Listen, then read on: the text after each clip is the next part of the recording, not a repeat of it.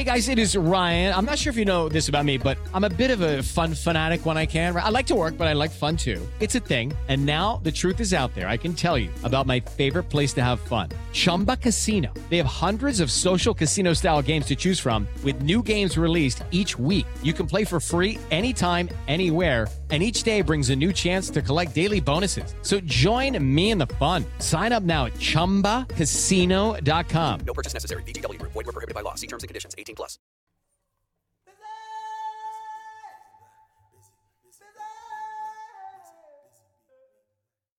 In 2020, as we enclosed ourselves to protect ourselves and others from the ravages of COVID-19, I noticed for the first time in a long time the resonant chorus of birdsong.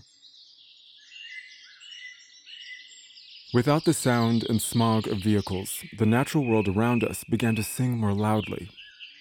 But as I discovered through a conversation between Krista Tippett and sound ecologist Gordon Hempton on the radio program On Being, the return of birdsong to the world around us and to our consciousness is much more than something beautiful to listen to.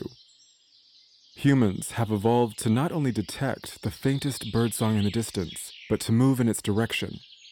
Birdsong is the primary indicator of habitats prosperous to our survival. It's an evolutionary marvel that enlivens and inspires me. I like to think of evolution as an accumulation of wisdom. Over millennia, our ancestors gathered information, logged data, and adapted accordingly so that we might be here now, enabled and empowered to thrive. But the birds of our ancestors sang in a very different jungle. The concrete jungles we inhabit now are increasingly inhospitable to our survival, and as Malachi Sargent explores with me today, tapping into and utilizing the ancestral and evolutionary wisdom within us is urgent work. What else do we know? In order for us to survive and to do for others what our ancestors have done for us, Malachi says we must continue to dream outside the carceral geographies of the cities we can feel so trapped in. To help himself and others do this, Malachi does dream-enabling work, creating and holding space for queer Black creative expression in the arts. From theater making to artistic direction, poetry, and performance, Malachi enables artistic expressions that not only challenge the carceral limitations of our world, but which offer what Catherine McKittrick might call liberatory clues. Aligned with the work of our ancestors, Malachi is helping us gather, log, and adapt. I caught up with Malachi ahead of their pilgrimage to Jamaica, where they reconnected with their liveliness through a closer proximity to land and lineage. And our conversation today is one of diasporic tensions, cultural knowledge, queerness as cosmic and ancestral gift, and how Malachi knows they sparkle when they sleep. I'm Josh Rivers, and I'm busy being Black with Malachi Sargent.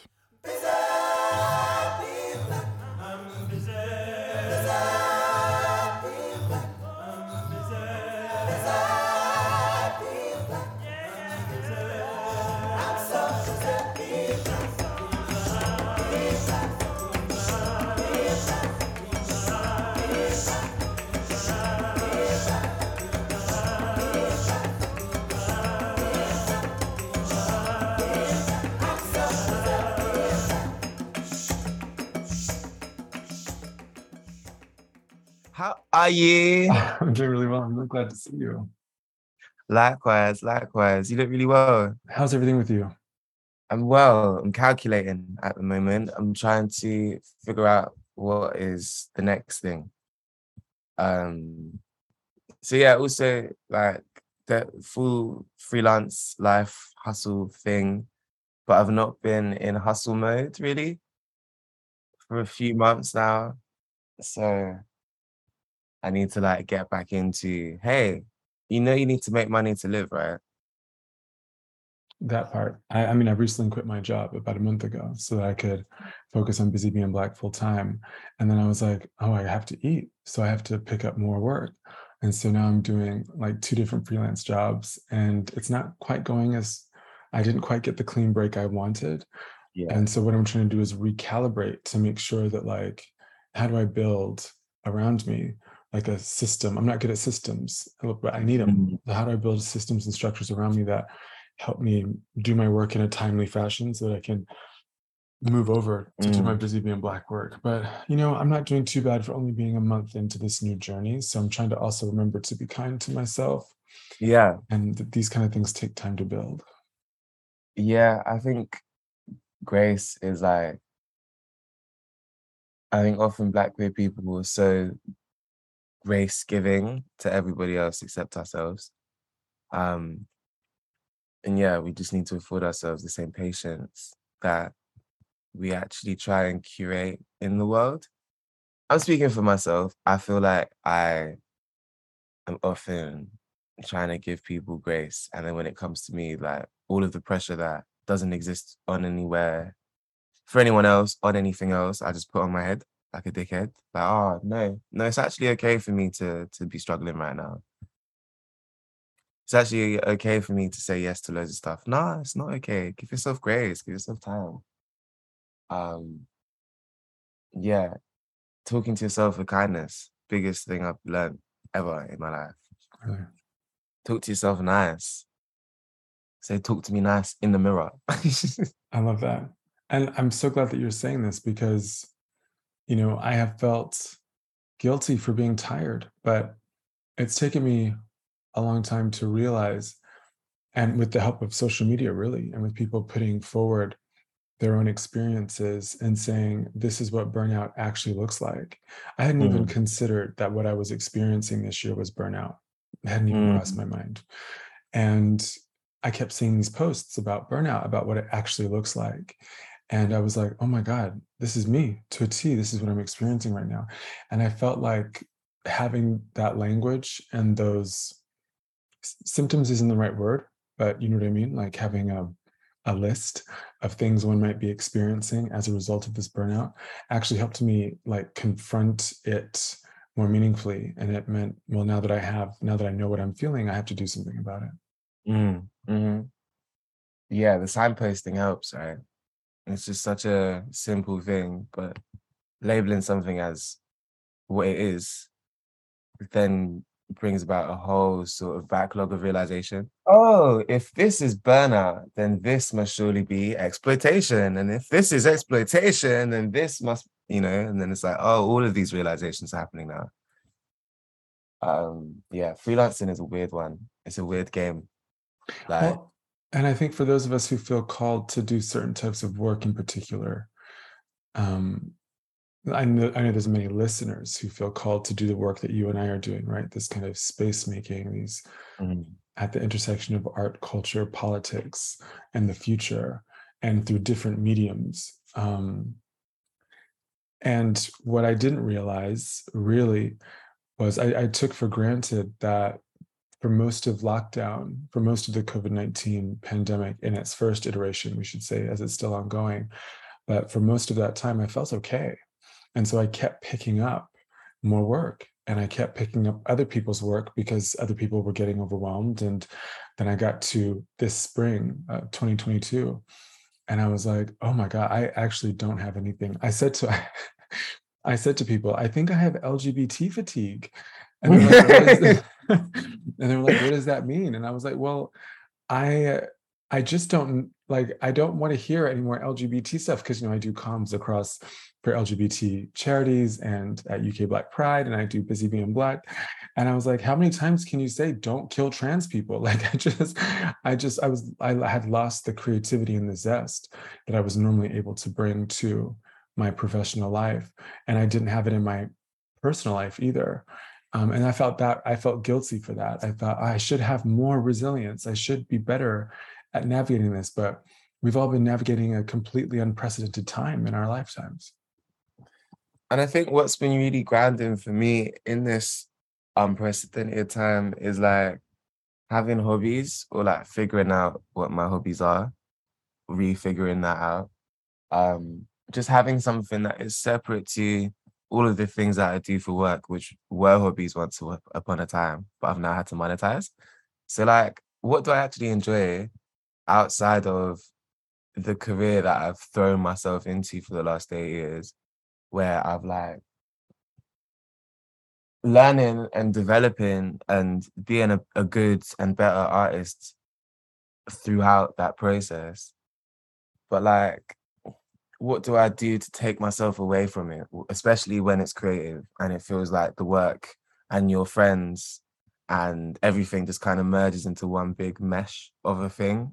of existence. You can't really differentiate when this is a work thing and when it's like a not work thing. When it's this is me campaigning and being, you know, really like political in my art, and this is me actually just making something. And if people find the politics in it, then that's cool.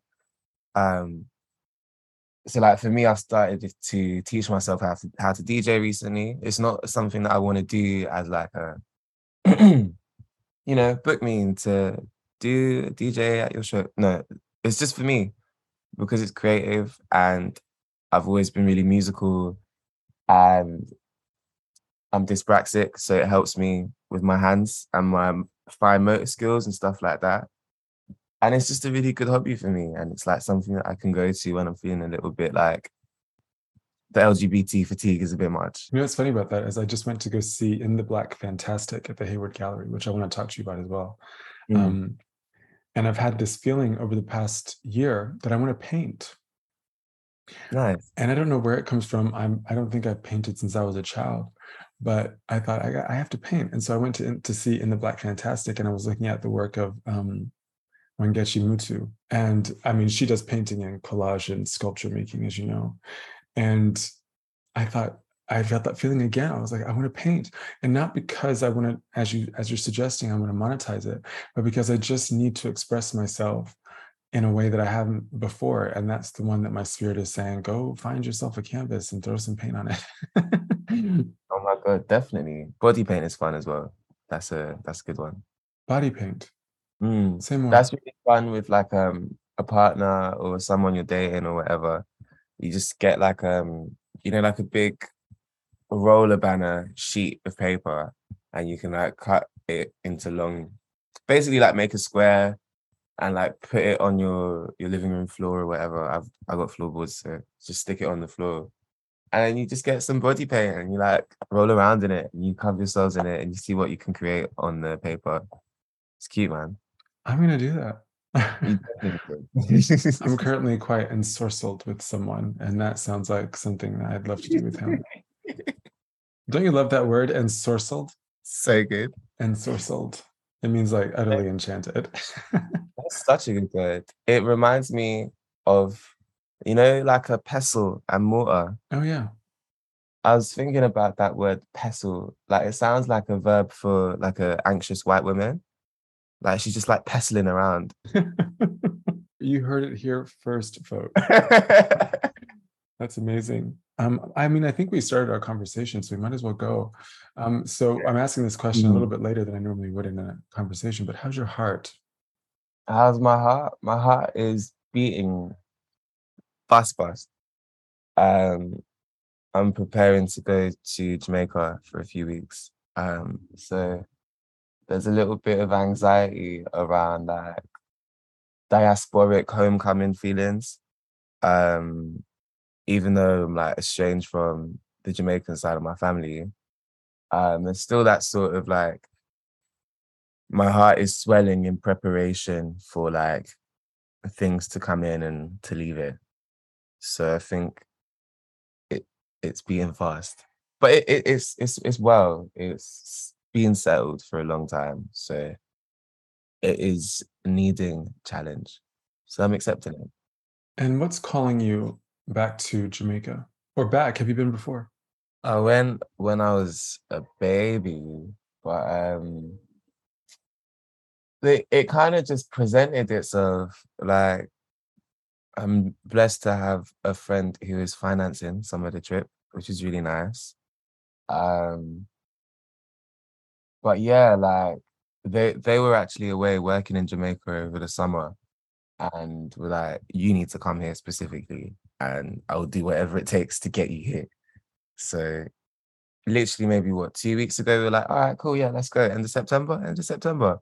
So I leave in 2 days' time, and I'm gonna see what it's saying. I'm gassed. I'm excited. And this tension around kind of diasporic homecomings, where do you think that emerges from, or what informs it? Well, for me, like I've never known my father, and like that side of the family is, I don't know. I've met like a few of my siblings from my dad's side, but not all of them. And yeah, the siblings I have met, they also don't seem particularly attached to their Jamaican culture either, because they were largely raised by their mums, who's either like Bayesian or Trini or whatever. Um, and myself, like my mum's side of the family is from Montserrat, which is a really small island in the Caribbean. Um, and Montserrat's weird because it's got an active volcano on the island. So the population of Montserrat is probably like, I don't know, the population of Cold Harbour Lane in Brixton. It's just like there's like 5,000 people on the island, and most of us are in the US or the UK. And we never got independence from Britain. So the whole question of uh, like cultural attachments and like lineage and uh, I guess sort of feeling like I have agency over these sort of these cultural backgrounds. It just feels diluted, and it's held in people. Like my great grandparents who migrated here, they are the ones that have the knowledge for me, and like the lived experience of what it was being like as a child in Montserrat, for example, or getting married in St. Kitts or whatever. But when they go, they take all of that with them. And similarly with my Jamaican side, I've never had that to begin with, to know what that culture looks like in a familial setting that I'm directly in receipt of or experiencing. So I feel like in a lot of ways, my whole sort of Caribbeanness is really transient, and I've had to do a lot of work to find it myself.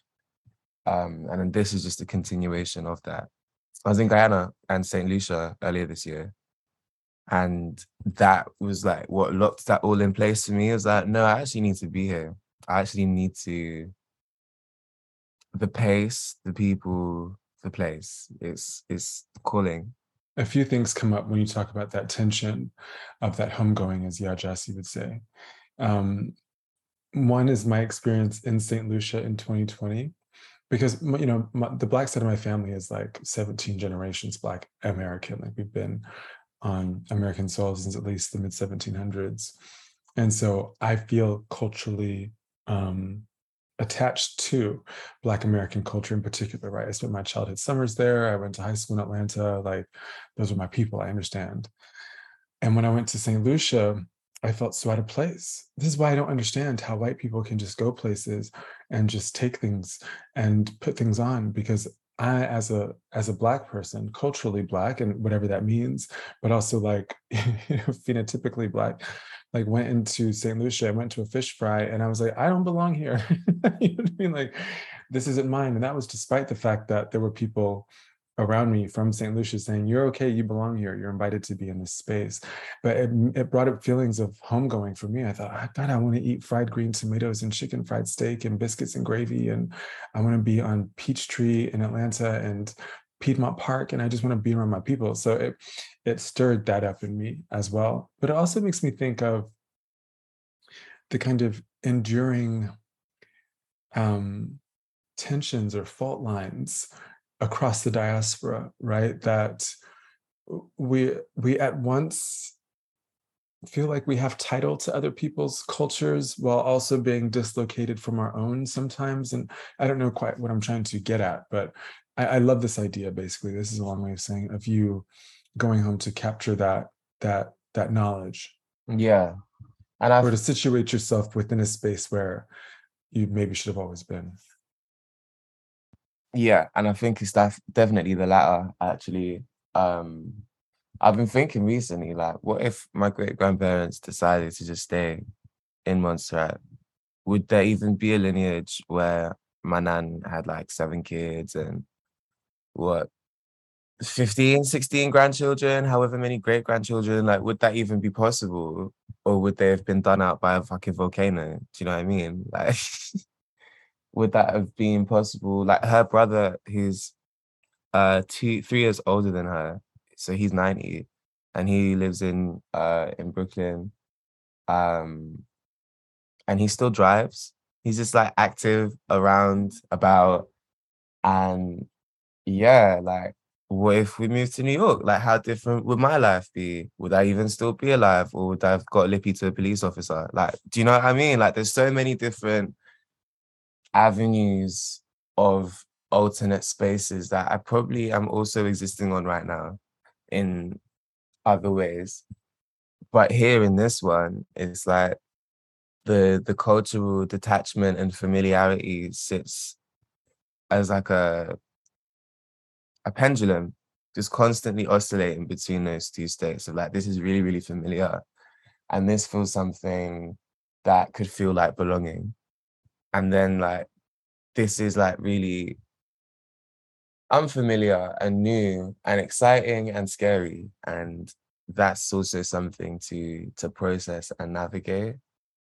And like, Caribbeanness isn't monolithic.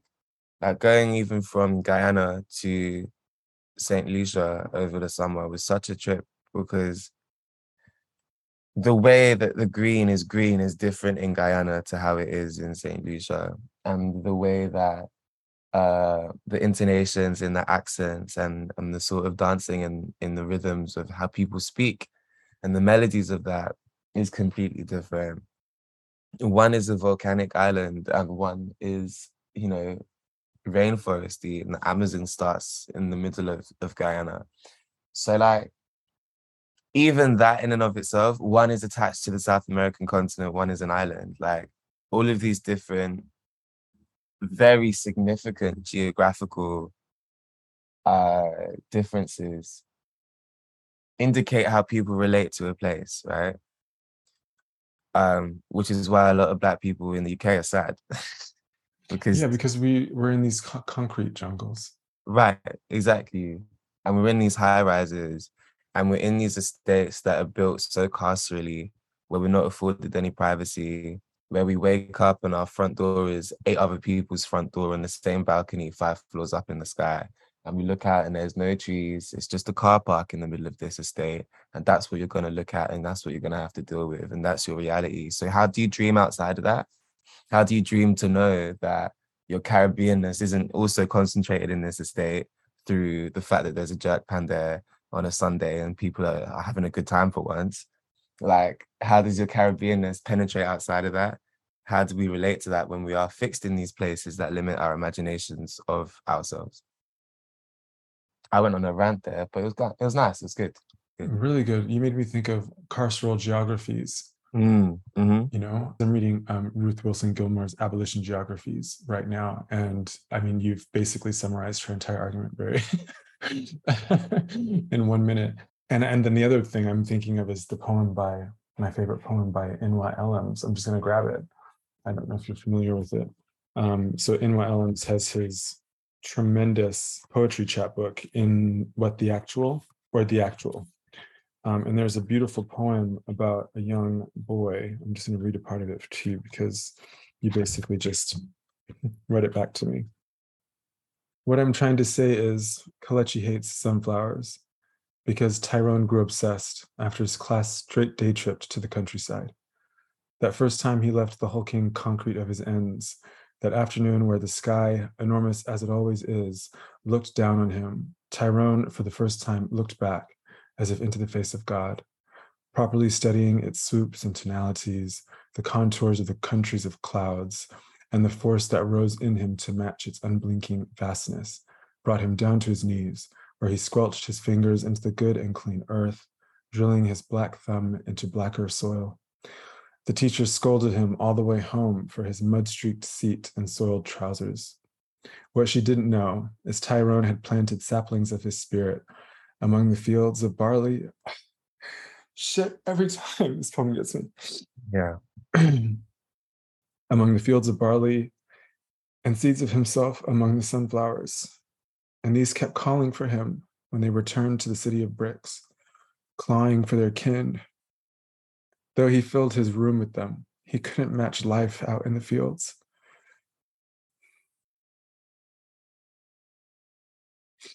The sky's unencumbered gaze over their choir of black faces. their petals like flattened crowns or ruffled halos. So Tyrone walked out his fourth floor window to join them, and Tyrone never came home. Fucking hell. Yeah. Every time I read that poem, it gets me. It's just, it's not even that Tyrone was searching in the way that you are, right? That in the way that you have the language and the, I don't know, the way that you have the ability to know that there's something that you're looking for and you might know where to go to find it. I think what gets me every time was that he stumbled into the divine, right? He stumbled into this amazement, and he was so taken by the divine, and he knew that he didn't belong in these carceral cities, right? In these tower blocks, in these places where at every turn, Black boys are killed, limited, murdered, chastised, scolded, policed, surveilled, right? And to see him as, I mean, it's beautiful too, right? That he saw himself among these sunflowers and knew that's where he belonged. And you made me think of that too, that this need to get away from the limiting lives that other people imagined for us. There's a lecture I watched by a guy, Professor Paul Goodwin, and he's talking about urban geographies and Black music and the sort of ways in which our relation to music and culture is that transcendental ability to be able to tap in. What I took from it, at least, is that it's that transcendental ability to tap into divinity and tap into source and tap into ancestry and where we've come from through the alchemy of music. But then what that does in the space of urban geography is produces very sort of the architecture of places like London produces music that sounds like the architecture of the city. That's why,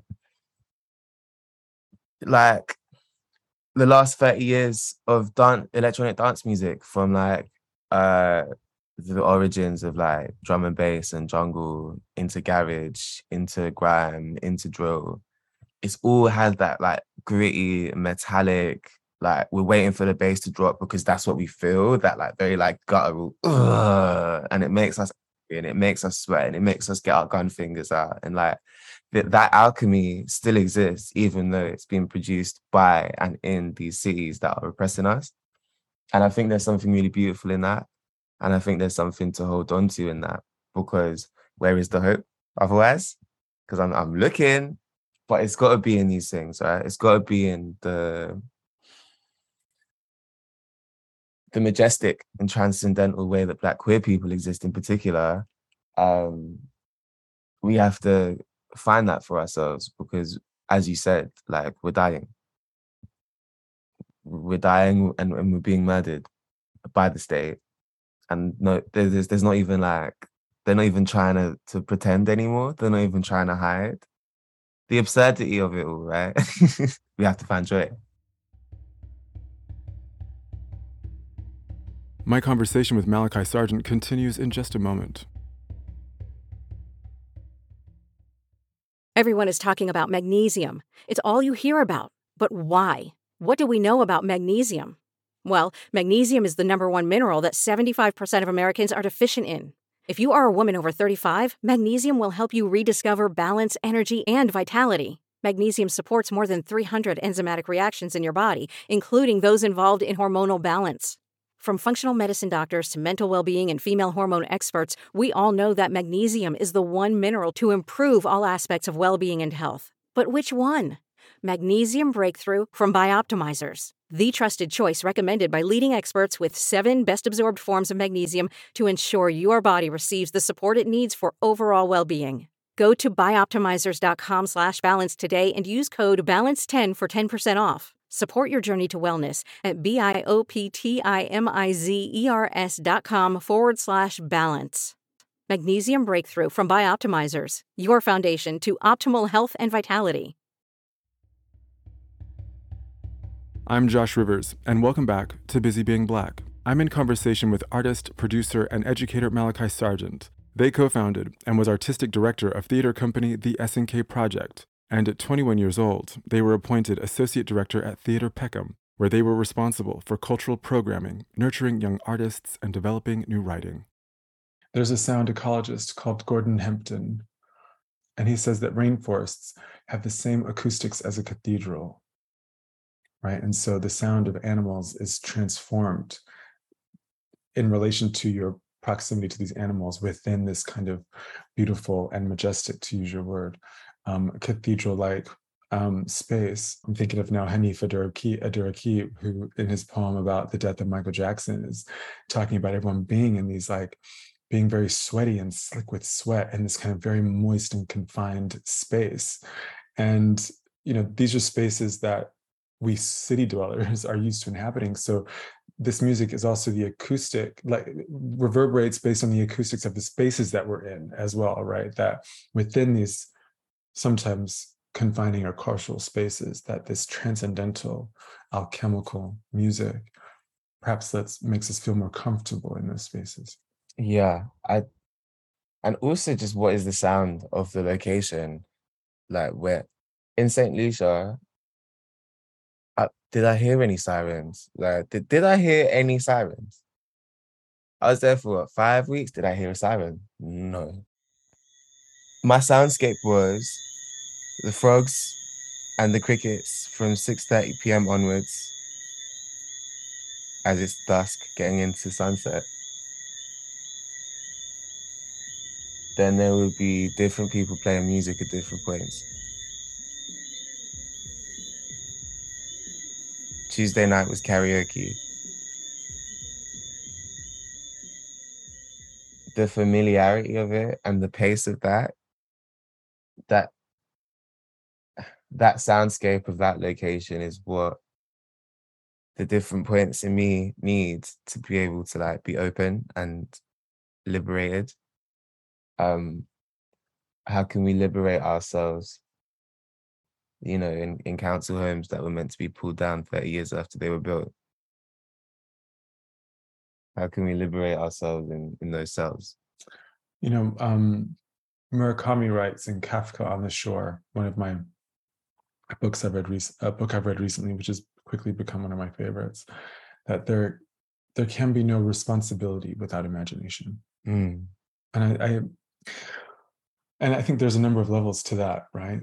We as, let's say, to base ourselves in the United Kingdom, or more specifically in England, have been systematically, dulled, right? And that's not just Black people who are the more vibrant among us, right? Rather, but that we as a culture can be quite dull.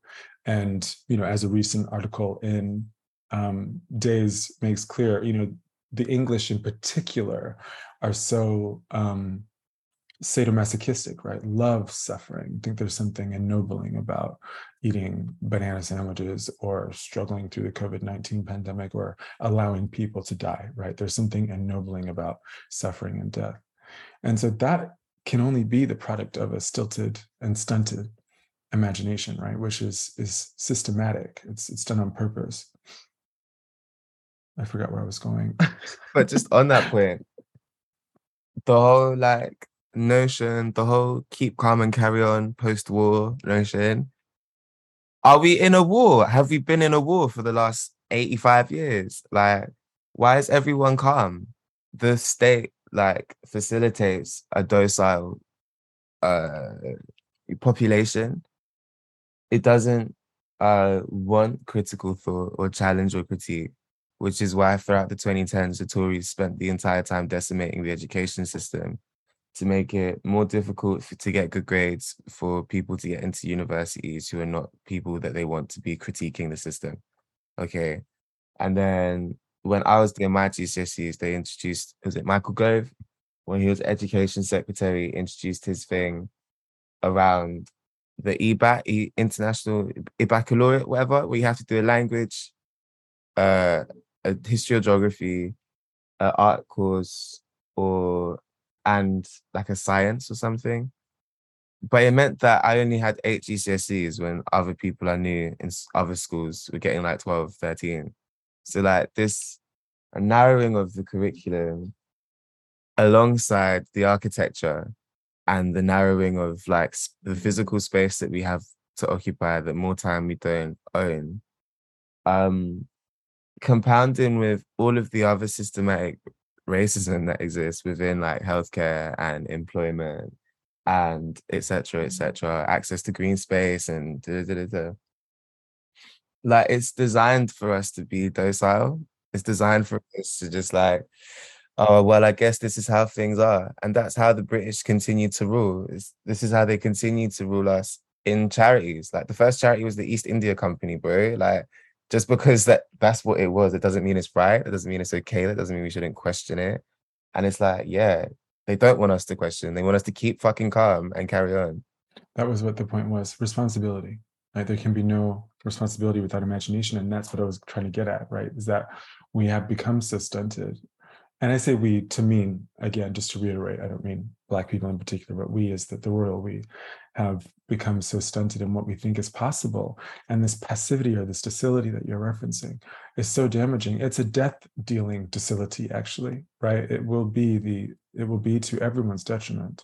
And so I'm currently exploring with many different people simultaneously what it means to cultivate an imagination where we kind of take responsibility, not only for the wild and voluptuous interior lives we have, to quote Kevin Quashie, but our responsibility as citizens, right, as fellow humans, because I don't want just freedom and liberation or freeness for myself. Like that seems too limited. It doesn't seem imaginative enough.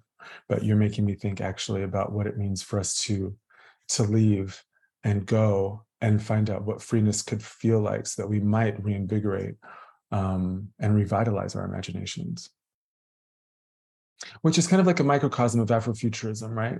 That just popped into my head, right? That, you know, one of the critiques lodged at Afrofuturism, and indeed this came up in the Black Fantastic, actually, for me it came up, was that one of the artists, kind of the scene was set as if people of color had fled Earth and gone to some other planet to start again.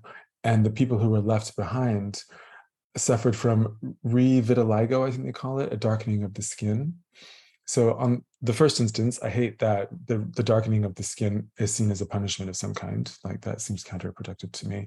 But also this idea that we leave and we don't also take with us all the things that we have been indoctrinated and enculturated with.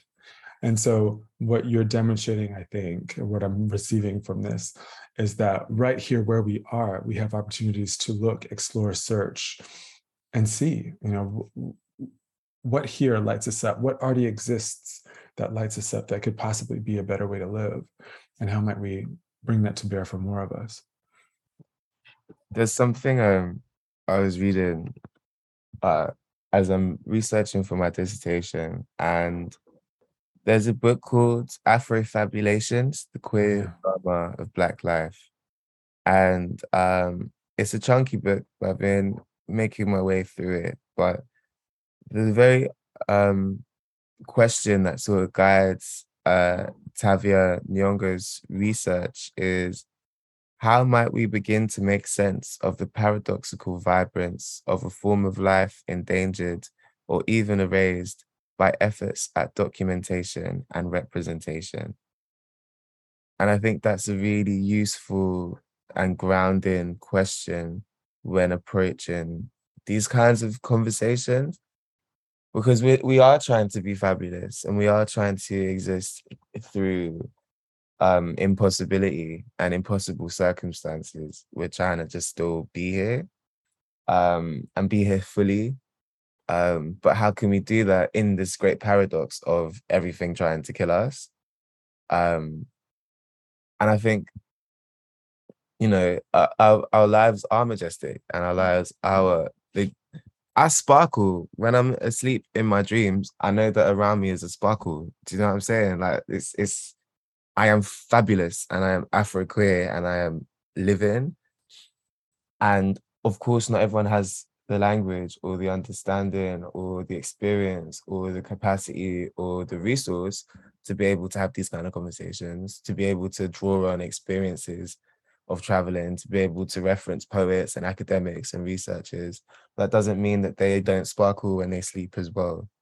And I think, yeah, this question is something that I've been coming back to recently in my research. And yeah, as an offer to you and whoever's listening, I think it's useful to consider, like,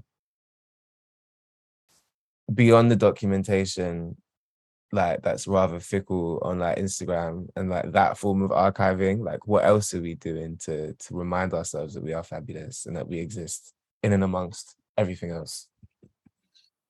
I sparkle when I sleep. It's a beautiful way to think about it and to imagine ourselves, right?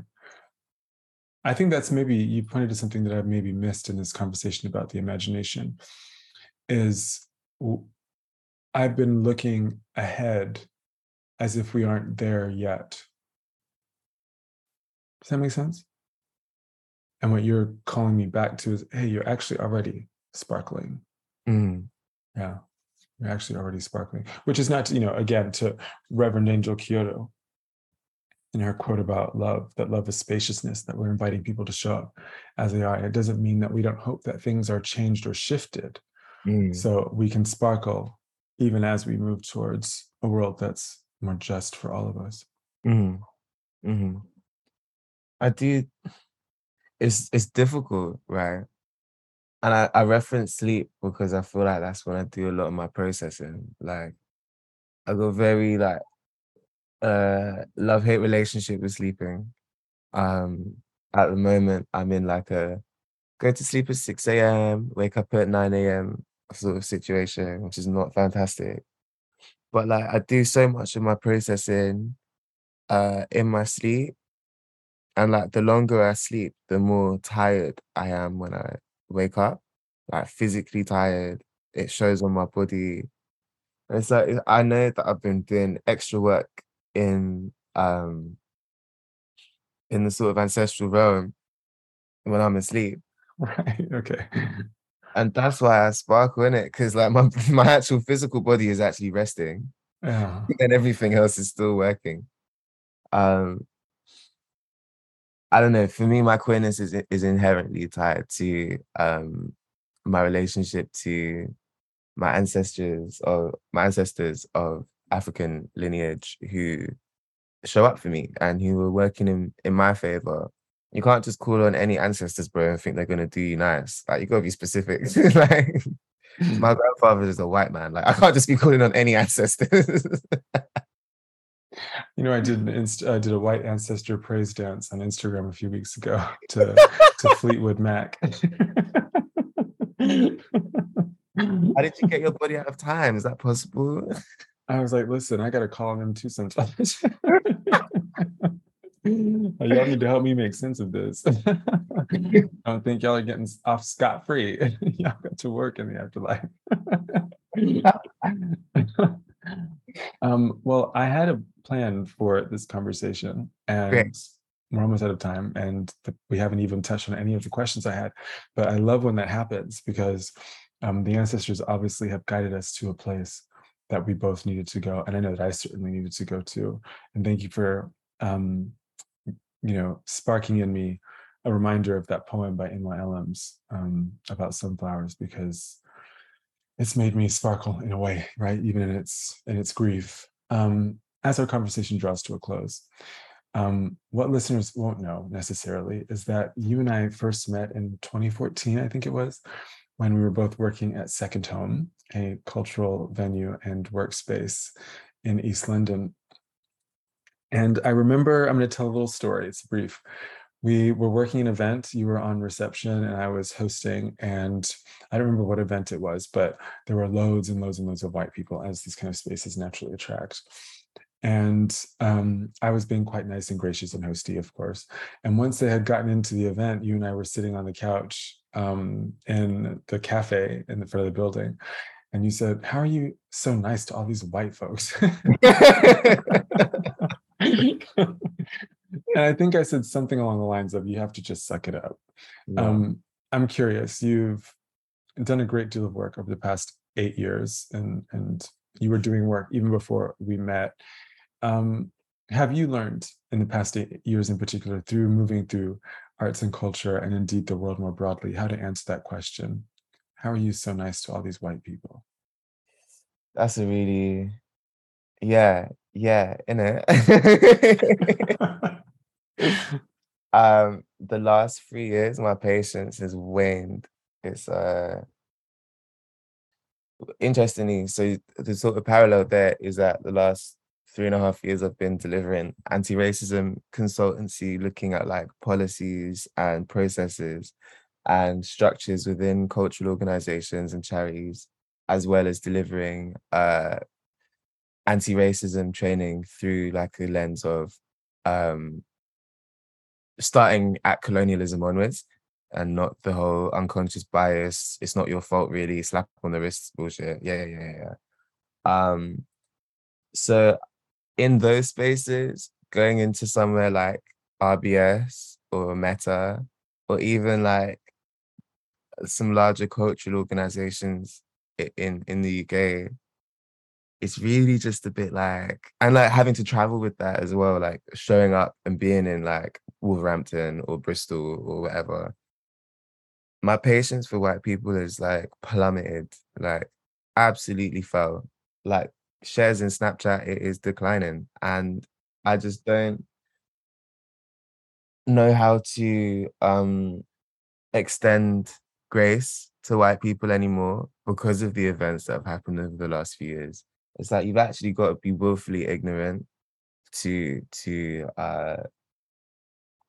not be able to engage with me in a way where there isn't just like bare minimum that I'm receiving in terms of like you're using my correct pronouns. Like I'm not going to congratulate you for that, or for, you know, framing intersectionality in a way that is not actually how it's supposed to be used, but you think it is. Like there was a whole moment when white people using intersectionality as like a replacement for diversity. It's like, you know, and they're just like a really sort of like intersectional person, you know, that's sort of like non-binary and really just got loads of energy and very intersectional. What does that mean? How can a person, what?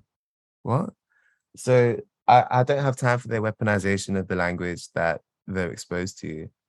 Um, I I have one white friend who I met in 2010 in secondary school who grew up in Tottenham. So again, like the class dynamics are different there. And my other white friend is Irish and hates the English. So it's like enough been there. I just don't know anymore. But back in like 2018, maybe I could answer that and say, well, it's a performance, huh? It's a big performance. Um, but I feel like I'm doing the same performance in Black cis het spaces. The same performance of dimming down my sparkle, I suppose, because it can intimidate people, especially because of my age and the stuff that I've done. Like white people hate that shit. People will put you in positions to make you look like you don't know what you're doing, which is why you have to work twice as hard, 3 times as hard, 19 times as hard, because people will set you up and expect you and want you and watch you try to watch you fail. So you always have to have like your blinkers on around white people.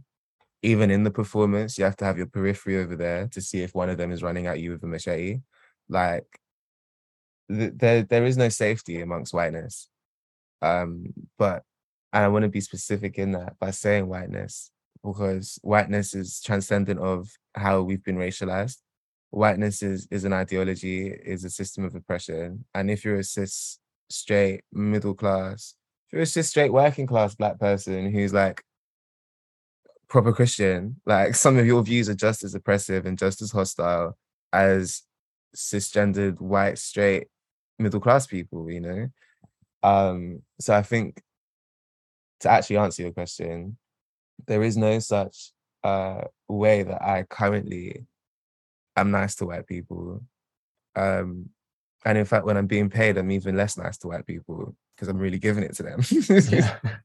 And I think I've changed tremendously since that moment, right? That event. And indeed I think without saying too much, many of us who were involved at Second Home came out quite different people afterwards for various reasons.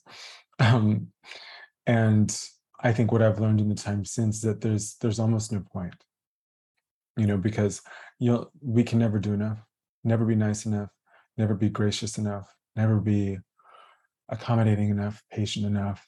And I think the events of 2020, 2021, 2022, and even more recently, the Queen's death and the absolute erasure of history, of our feelings, of our lived experiences as colonized and racialized people has just been another indication that, for me, it affirms my desire to go deeper into queer Black communities, because there's so much reparative and healing work to be done among us. And I just don't know it makes sense for someone of my interests and passion and desires to spend that time fighting whiteness, as it were, when it could be emboldening and empowering queer Black people. That's my entire bag. Like, I don't willingly create any of my work with white people because they make me feel unsafe. Why? I'm lucky enough. I'm not lucky. I've worked fucking hard. I'm in a position where I can now fundraise and make decisions and bring in the teams that I want to work with. Why would I voluntarily choose to work with a white person who doesn't understand any of my cultural context, any of the idiosyncrasies of being Black, and more importantly, being Black and queer? But even that, like, when you're talking about the restorative work that does happen, and I can contest that does happen in queer spaces, we're tapped. Like, a lot of us are not okay. And a lot of us need to heal ourselves before we even enter those spaces, because there can be a lot of violence in that too. I lived in a house share for less than 3 months when I was with my ex, because we were trying to create a Black queer utopia. And some of the people that lived in that space were not okay. Like, absolutely not healthy, have really bizarre relationships with people, won't ever date anyone that's darker than them, like a lot of internalized things. But I'm sharing a space with you. I'm living in this house with you. So, like, I there's only so much. I think what I'm saying is we need to be aware of what our capacities are. There's only so much that I can do in my own home to help restore somebody else.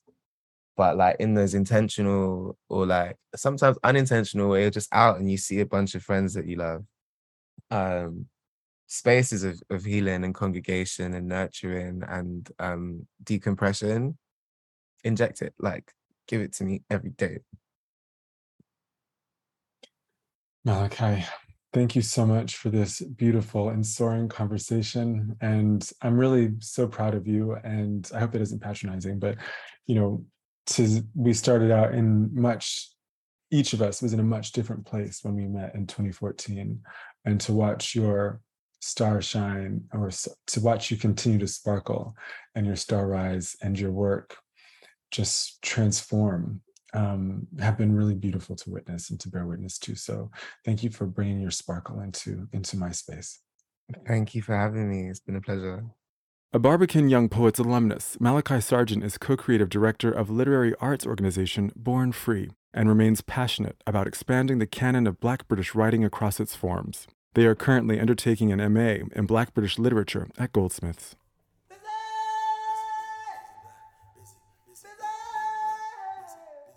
Busy Being Black is an exploration and expression of queer liveliness, and my guests are those who have learned to live, love, and thrive at the intersection of their identities. Your support of the show means the world. Please leave a rating and a review and share these conversations far and wide as we continue to work towards futures worthy of us all. My hope is that as many of you as possible understand Busy Being Black as a soft, tender, and intellectually rigorous place for you all to land. Thank you to my friend Lazarus Lynch for creating the ancestral and enlivening Busy Being Black theme music.